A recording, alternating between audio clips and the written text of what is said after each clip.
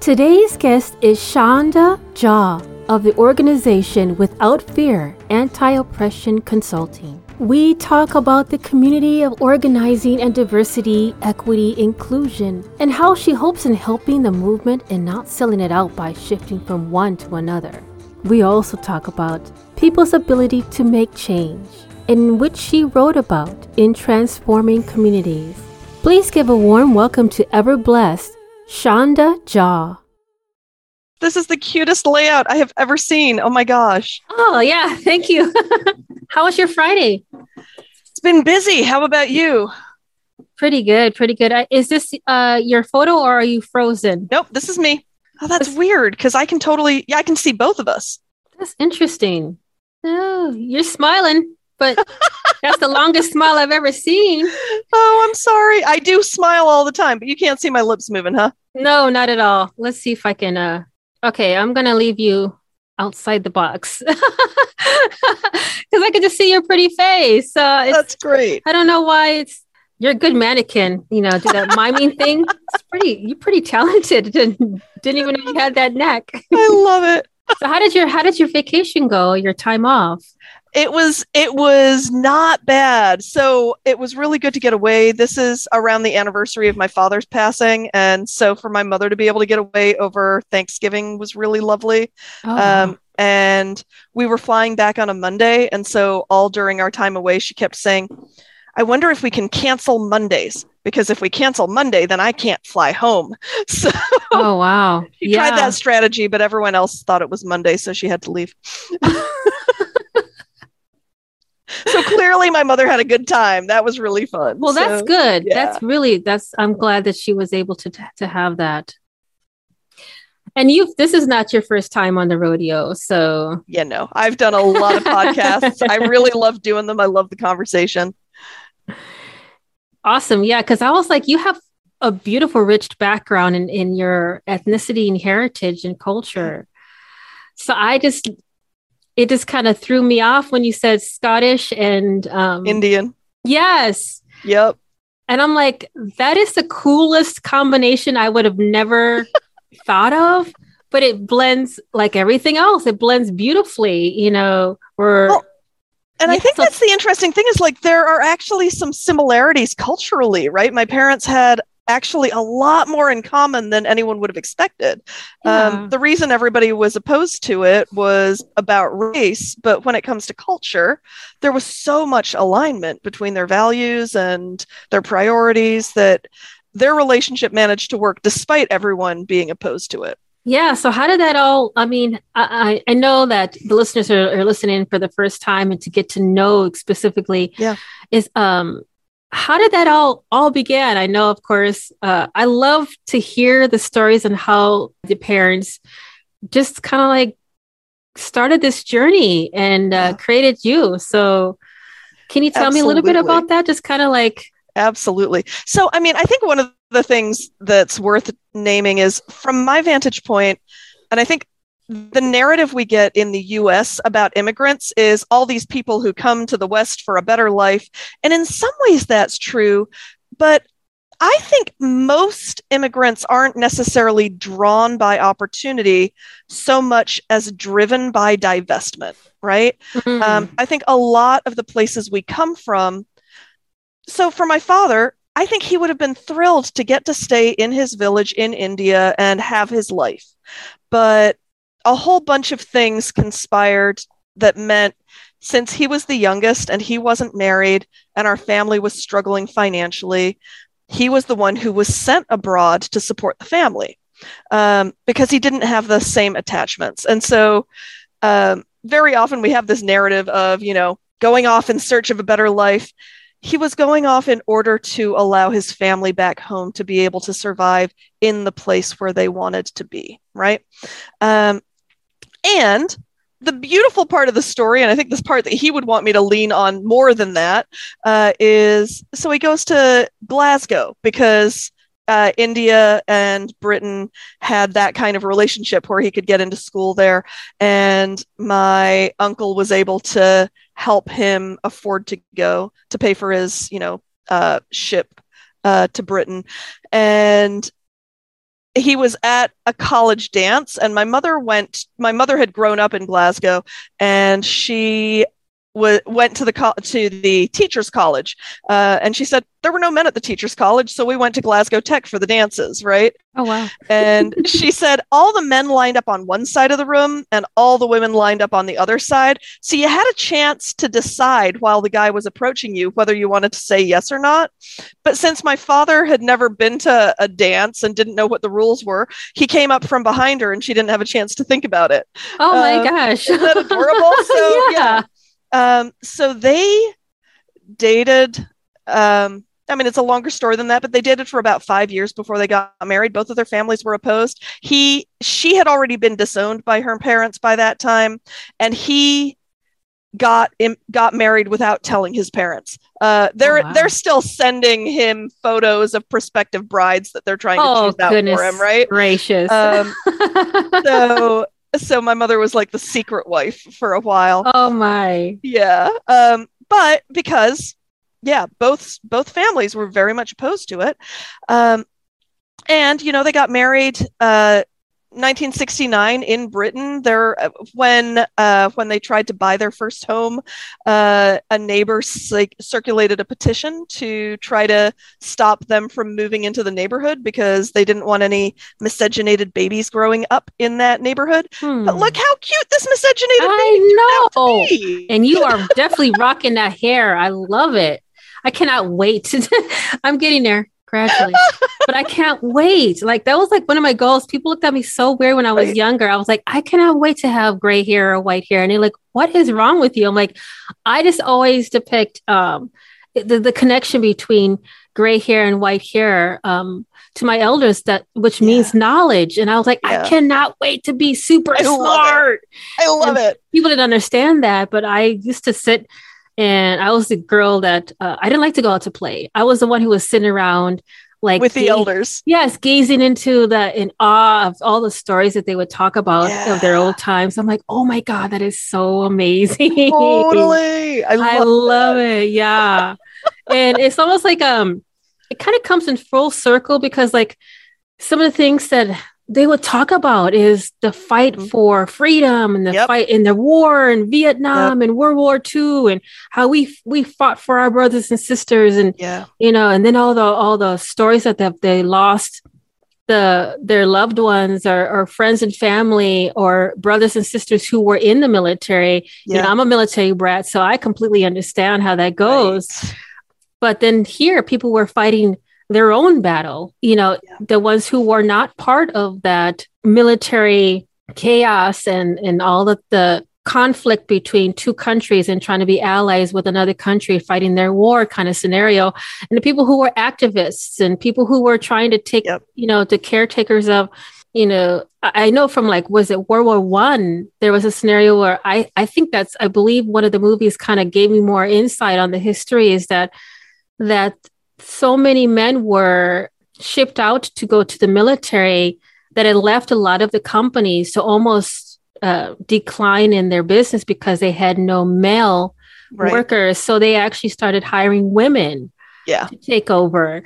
And it's like, you think it only affects, the people who going out to the war. No, it affects the whole family. It affects the children, the women, the wives who had to be left behind to do not only their job and their responsibility, but to actually bring home the money. Yep. So, and that was some of the things that I noticed your background that you get kind of involved in, your expertise in specifically dealing with that and how to absolutely deal with the burnout and dealing with the spirituality of activism organizing. So, a lot of my work ends up being around anti-racism in particular. And I really think one of the big things that we need to pay attention to is often we start with where we are now. And I think that's actually a mistake. We can't really understand why things are the way they are if we don't know the history. So what you're talking about is so critical because sometimes people are like, listen, I'm just trying to figure out how to make this organization less racist. What does that have to do with,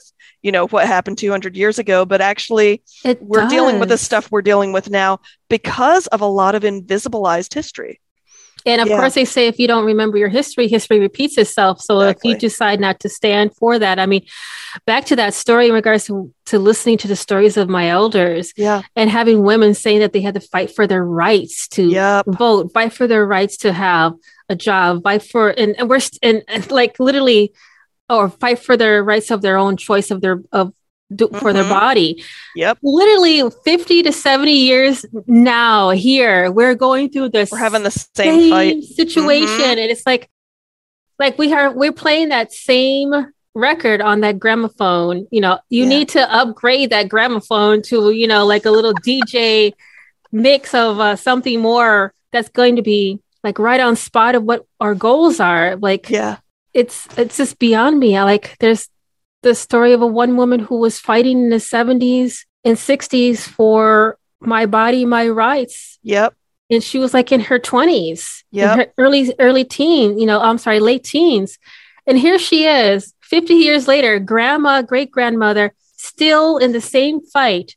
That just floors me. On how it never changes. And I want that change. If there's enough voices out there to say, this needs to stop in synchronicity. There's gotta, I just want to be here when it happens. You know what I mean? Absolutely. And hopefully be a part of it. Yes. I'll be in the back. Like I'll be handing out the water on the march. That'll be me. That's the thing is we all have roles. I think people assume the only way you can be involved in the work of justice is to be marching in the streets. That's not what everybody's job is, but that doesn't excuse anybody from being involved, right?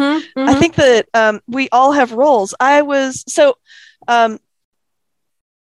in 2017, early 2017, when the Muslim ban was rolled out, a lot of folks were just kicking into high gear to make sure that legislation wasn't doing just horrific harm to communities.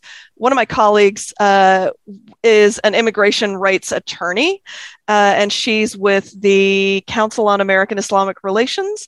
And she said, for the first time in her life, lawyers were sexy, right? They were the ones doing the hard work and they were the frontline workers. And she was like all proud because like all these years she had been backing up the organizers and the activists and that was who was sexy. But all of a sudden she's like, look at us, we're the thing now. And she said, one of the things she will never forget is the number of mothers who were like on their way to dropping their kids off to soccer practice, would stop by the office with a plate of food. And she said, this is what we don't talk about, is nourishing the movement is part of the work. Like taking care of the kids so that other mothers can show up and do organizing. That's part of the work. There's so many aspects. Like if you have any sorts of gifts, you have something to contribute to the movement for justice. It doesn't just have to be in the streets. Yeah, absolutely. Absolutely. Like everyone contributing to one important thing that is a life ever-changing movement for all. For every single living being. It doesn't even have to be human. Every living being, animals, to the environment, to our water, to the land, to everything. Dude, I want to be at that moment, like, finally, yes. And I can just say to the elders who are not able to be here, we finally did it. We finally made it. Yes. Absolutely. Your voice did matter. Your participation, your heart, your drive, your passion, your journeys, your blood, your sweat and tears is officially being heard, been seen, been accepted and appreciated. But yeah, when that time comes, I hope, I swear, I just like, if I'm on my deathbed and, that'll be the last thing that I would love to see. Absolutely. If I could just get one glimpse of something like that. And I would be so happy, so happy.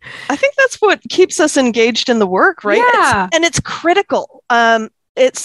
So we're in a season right now where a lot of the focus of my spiritual work is around helping people remain engaged with hope.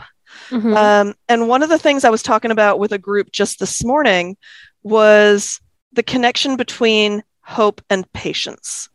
Because we need to recognize the urgency of all of these justice issues. We need to press forward. We need to be persistent. We need to constantly be moving the dial forward. And some of this work's generational work. Some of it's long-term work. Sometimes we're going to experience pushback and rollback like we're experiencing right now and have been for several years. In addition to being tenacious, it's actually really important for us to be patient. And the reason I say that is it's dangerous to have a hope that hinges on a specific outcome, like a specific policy win or something like that, because that makes our hope very fragile. And I really do think that what keeps us going is a hope for that beautiful vision of what Dr. King would have called beloved community, right? What you're describing is totally beloved community. To me, what that means is a place where everyone's needs are met and everyone's gifts are honored. And that we're able to be in where everybody is experienced in the fullness of their being, including all of creation. To me, that's what beloved community is. And that's such a big vision. We need to be able to hold a certain amount of patience, even while we are constantly working to make it a reality. Yes. I just feel like I want to lift my fist up in the air and be like, you got that right. You say it, sister. You say it. Or should I apologize? I believe your pronouns are she and they. She and they. So I am good either way, whatever folks are comfortable with. All totally. Right.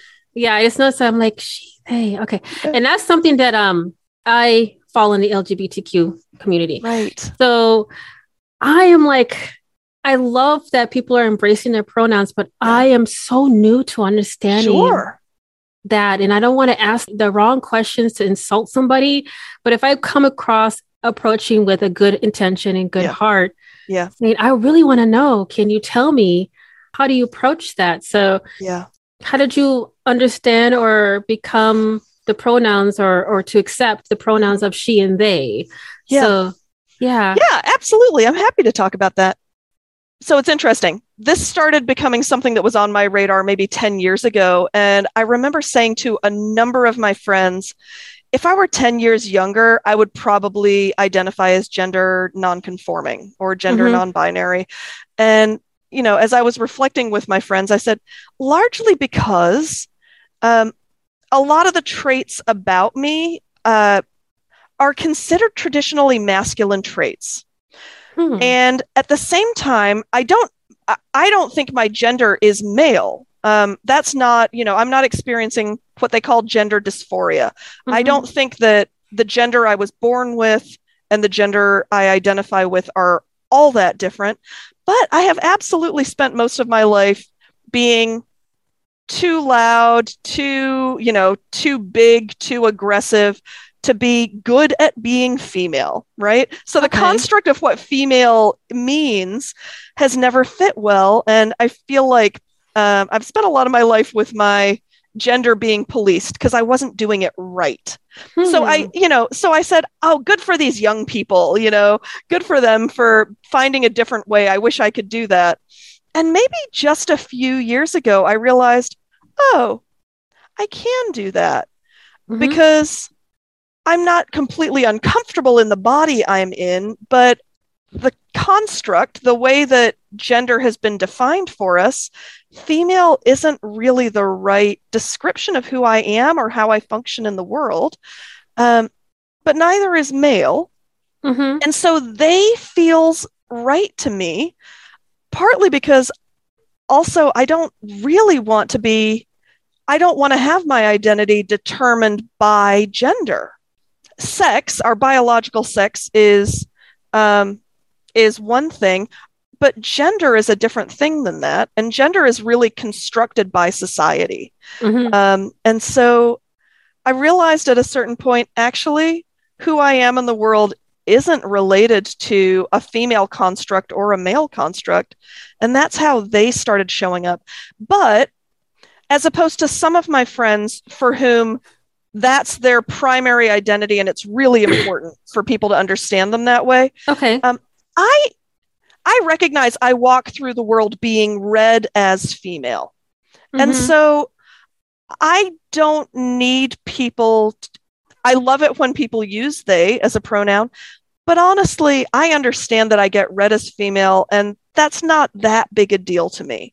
And so I give people the option of she if that's where they are in their journey, if they're not quite ready to shift to calling me they. So I give people both options. Interesting.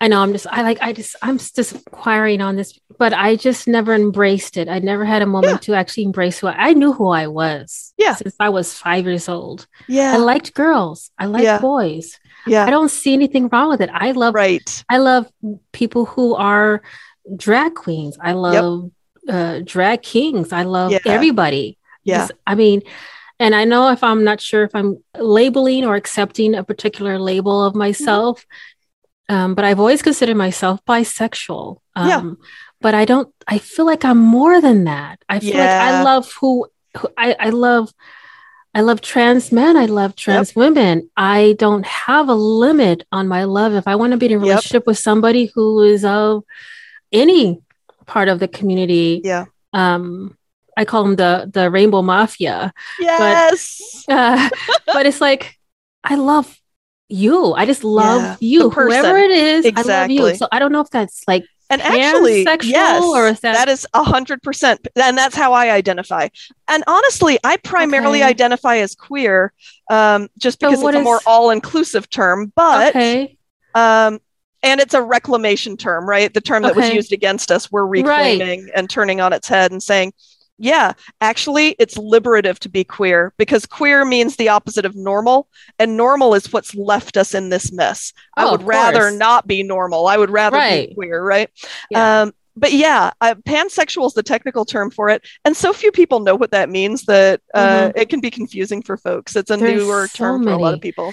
I think there's like other I've heard so many words, like there's or gender fluid. I think they use that a lot when it comes to Indigenous community, because they are two spirits, they call it. Then there's the demisexual. Demisexual, that's right. Yeah. Demisexual. Yep. I have no clue what that is. And so demisexual just means the need for like relational connection or human connection, or like a sense of I value you and I really like you before intimacy, physical intimacy. So like needing emotional intimacy in order to experience physical intimacy. That's really what demisexual means. Oh, okay. Because no meaningless hookups for a demisexual. Got it. So there's also people who are, and I think that probably even falls in the same category. I know I'm off the convo. No, this is cool. But I'm wanting to enrich and educate myself. Yeah, it's not all about I know it's about the listeners. Yeah, it's about me. We're in the me, myself, and I generation. Good for you. I'm just kidding. Chances are, if you want to know, your listeners want to know. Yeah, that's true. Yeah. It's about the guest and but people just take it out of context, whichever. But there was a gentleman, he actually likes, not only does he like people, he likes objects in a that's probably like completely that feels very niche. Out in the realm, like he actually falls in love with objects. Yeah. I'm like, okay, I love my coffee, but I wouldn't marry it. There's a point where like I can't have nothing but coffee, but it's not that, it's a different level of love. So it's interesting because to me, love requires consent. Like for the kind of stuff we're talking about, consent is absolute. Like anybody who's engaging in anything that's not consensual, I'm not sure that's necessarily a part of the, from my vantage point, consent's an absolutely essential part of queer culture in general. So your pet can't give consent. Your inanimate objects can't give consent. There's certain things that I don't know fall actually into the LGBTQ movement in that particular way. Yeah. Speaking of that, I'm like, I was perfectly fine in understanding I finally caught up with the understanding and the knowledge of what LGBTQ is. Mm-hmm. But then I think, what was it, 10 years ago, they started adding a plus sign, and then another A, and some other numbers or letters or whichever. Yeah. I feel like it's gonna spell out supercalifragilisticexpialidocious, because that's where it's going to. But I'm like, I don't know what this plus sign is. I don't know what this A is for, and there's a lot of conflict arguments about, you can't put adults loving children in this category. No. That's an insult to consent. The community. Right. But then, of course, there's that 13-year-old who fell over heels because they were being groomed by an adult. That doesn't fall in that category. That is not consent. And so I really do think consent is a real, and it's interesting because I came into the queer community maybe only 5 years ago. So I've only identified as queer about 5 years. I was a steadfast, fierce ally for many years. And it was actually a roommate who, when I said, I might be, and at that point, the term I was using was bisexual. And he was like, oh yeah, I just assumed. And all of a sudden I was like, oh, like I thought this was a whole process I had to go through, but no, I actually can just be that thing. Oh, look at that. Yeah. So it was not a hard transition for me. It was very easy. And I had already built up so much deep relationship in the queer community that it was, it was just a chance to benefit from the work that I had been doing all those years. It was kind of lovely. So anyhow, cool. Yeah, it was great. So I really do think one of the most inspiring things about the queer community is a deep commitment to consent. That was one of my favorite things about transitioning out of traditional straight, the straight world, where that in theory is a thing, but it is an essential part of queer community. Right. It is really a steadfast held value. And I think that that's pretty inspiring and beautiful, and a gift to everybody, to ground ourselves more deeply in everybody being willing to advocate for themselves and to get their needs met and to be prioritizing each other's needs. That is very different than my experiences in straight dating.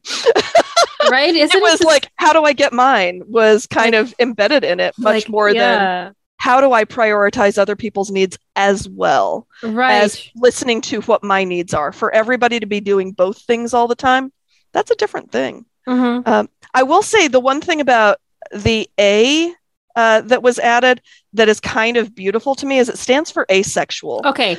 And that's the one I was also thinking, like, they love to be in a relationship, but they don't. Some love to be in a relationship and some don't. Some don't. But they don't necessarily get fulfillment from physical intimacy in the sexual sense, right? And what I love about the A being added is so many of my friends who were made to feel like there was something wrong with them because they didn't long for sexual intimacy. They now realize, oh, it's not that I'm wrong. Because in some ways, we've made it so that, like, that's the only way you're supposed to be, is to want to have sex.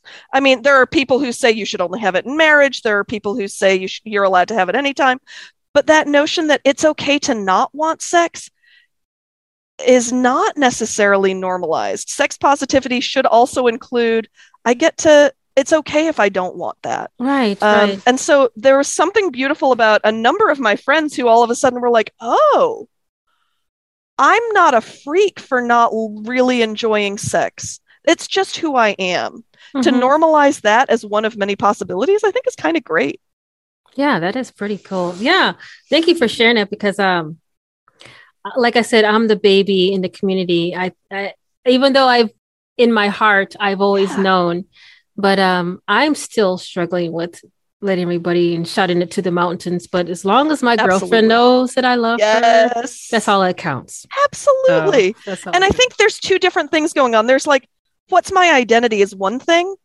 What does it mean to be a part of this community is a different thing. Those are two different journeys. And it's okay to be grounded deeply in one's identity and then to figure out what it means to be a part of a community. I think I know some people who understood their sexual orientation from very young age who resisted or didn't feel like they wanted to be a part of queer community for many, many, many years. And that worked fine until it didn't.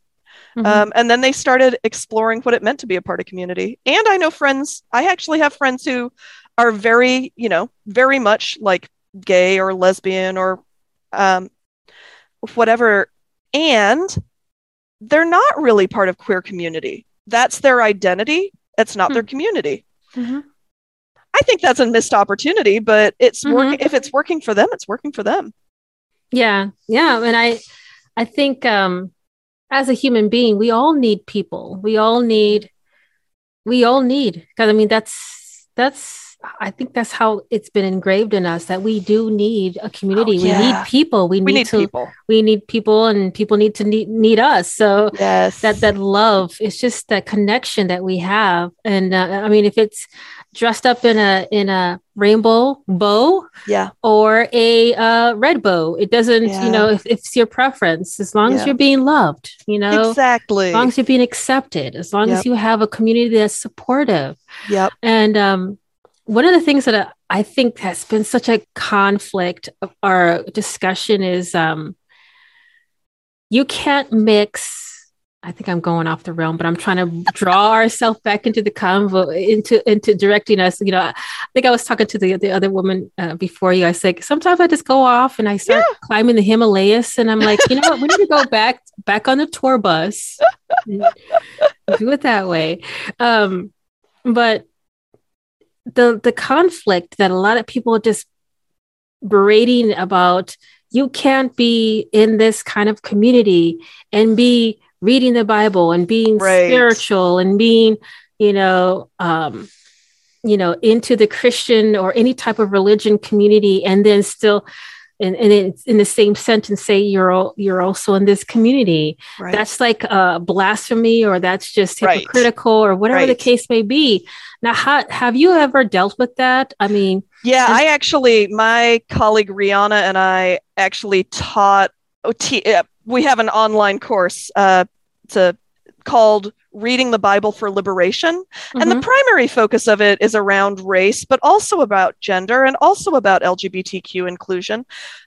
Because so often we end up in spiritual communities where the people with power want to retain power. And so they interpret the Bible in a way that preserves their power. And they tell us that that's the only way you can read it. But that's actually a lie, because the Bible actually has queer couples in it. The Bible actually has people of different gender identities in it. The fact that we ignore those stories, even while we lift them up, is a tool of oppression. So I think, it's ironic that people say you can't consider the story of Ruth and Naomi a story of same-gender love. And at the same time, what passage shows up in Wedding After Wedding?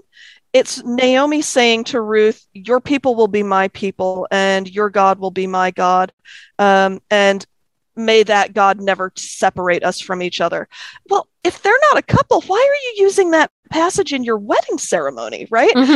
So over and over, we hear these messages that allow people to retain power that are ripped out of their context, right? When we hear a man shall not lie with a man in Leviticus, we remove that from the context that in that time, what they were talking about is when one country conquered another, their soldiers, the winning soldiers, raped the losing soldiers. And of course, the God of liberation would say, stop doing that. And instead, we've turned it into don't love who you love, which is actually in its own way kind of evil. Because to say we worship a God of love, but don't love, is actually a corruption of our understanding of who God is. And it's a corruption that allows a handful of folks to retain power over others. Exactly. I think this is why we need to learn how to read the Bible with each other through a liberative lens, because we actually worship a God of liberation. And not a God who wants to erase love. Even the people who are opposed to LGBTQ inclusion in the church say they worship a God of love. Well, then let's try doing that and actually see what the world looks like when we do it. Oh, yeah. And I want to be there when that happens. Amen. And one of the things, and we get to create that. That's the other thing that's worth remembering is actually, I'm a really big fan of, we don't just have to wait until it happens. We get to create those moments of divine love and divine joy with each other. And we get to experience tastes of heaven along the way. That's part of what makes this work beautiful. It's not just we do the hard work and then we get the reward. Doing the work well means we get the reward as we go. Yeah. So I think that experiencing that love is actually God showing up in our midst. Yeah, absolutely. Yes. Boy, I am learning so much today. Thank you so much for all of this. Absolutely. Yeah.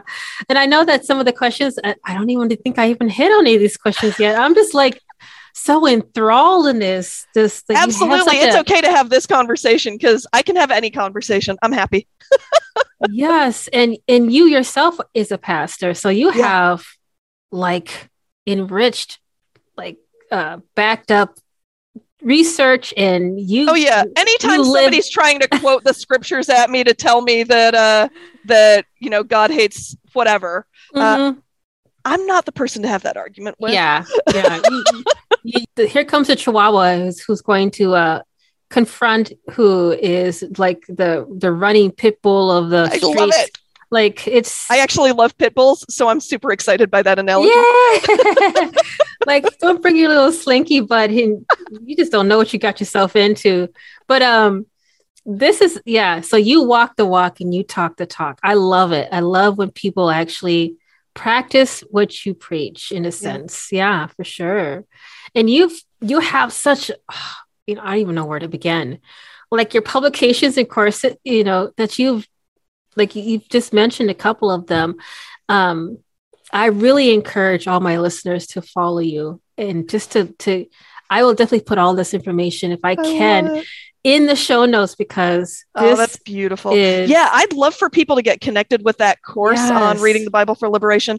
The one other thing I'm going to go ahead and put a plug in for, just because it fits with the theme of what we're talking about, is I know a lot of folks who are people of faith, but because they believe in labor justice, immigration justice, women's rights, right to choice, the movement for Black lives, anti-racism, because they believe in any of those things, they're told they're not really people of faith. I do. Wow. And so a lot of people feel like they don't have any resources or support for the work that they're doing. And so I actually wrote a book called Liberating Love. It's 365 love notes from God. The whole point of it was to share a daily word of encouragement, support for progressive Christians who often get left out of the opportunity to plug into, a lot of the daily devotionals that are out there are very conservative. And so I wanted folks who don't fit into that very conservative mold to also get that daily reminder of how much God loves them and wants them to experience that love in community. So Liberating Love is kind of my love note to movement folks, to LGBT folks, to people of color, to all the folks who get left out of the daily devotionals and the opportunities to get those daily reminders of God's love. That's awesome. Yeah, you got to give me the link. That's definitely going into the show notes.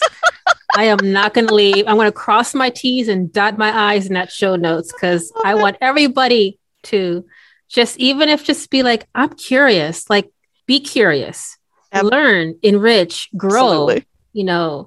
That's the way we're able to fight on and eliminate this bigotry and this discrimination and this separation and segregation society that we have. The more it's powerful. It's empowering for everyone. Learning each other's stories is such an important part of our work of being human. I really do think it's so important. That's probably the reason why I started this podcast. You know, even though I started off as a voice, I still am off and on, but I'm kind of like a part-time voiceover artist. But yeah, even before, like during that time, I was having clients and they're like, I just want to get my voice out there. I want my business to flourish. Yeah. And I was like, if I can't help them by using my voice for their commercials or their YouTube channels or whichever it is, I can find a way to get them out there. And that's why I extended my... I love that. This is my way of doing it. Oh, that's beautiful. Yeah. Yeah, this is a lot of information. Yes. I was just like, this is amazing. Now, just quickly, for the listeners to know exactly how they're able to reach out to you, do you have a website or a place that they can reach out to you? Yes, I would be thrilled if folks reached out to me at... The easiest one to remember is withoutfearconsulting.com. And the thing that I'm the most proud of in my work right now is I do a weekly newsletter that's called Joy in Justice.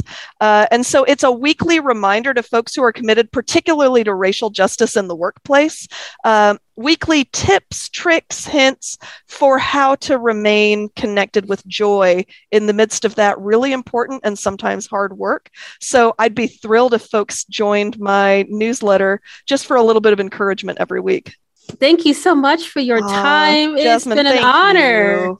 I've really enjoyed our time together. Thanks so much for this. Absolutely. And it's, yes, like I said, I am just honored and I'm glowing with joy knowing that I am now enriched my soul even more today. Oh, that's beautiful. Thank you so much for the conversation. It means a ton. You're very welcome. Have a wonderful weekend. Hey, thanks. You too. Take care. Okay, you too. Bye-bye. Thank you for listening to Noise Palooza Zion podcast. And if you enjoy listening to my podcast, please don't hesitate to give me a 5-star rating on Apple or Spotify. Also wanted to give a shout out and thank you so much to all my guests, past, present, and future. And stay tuned for the next upcoming episode on Fridays.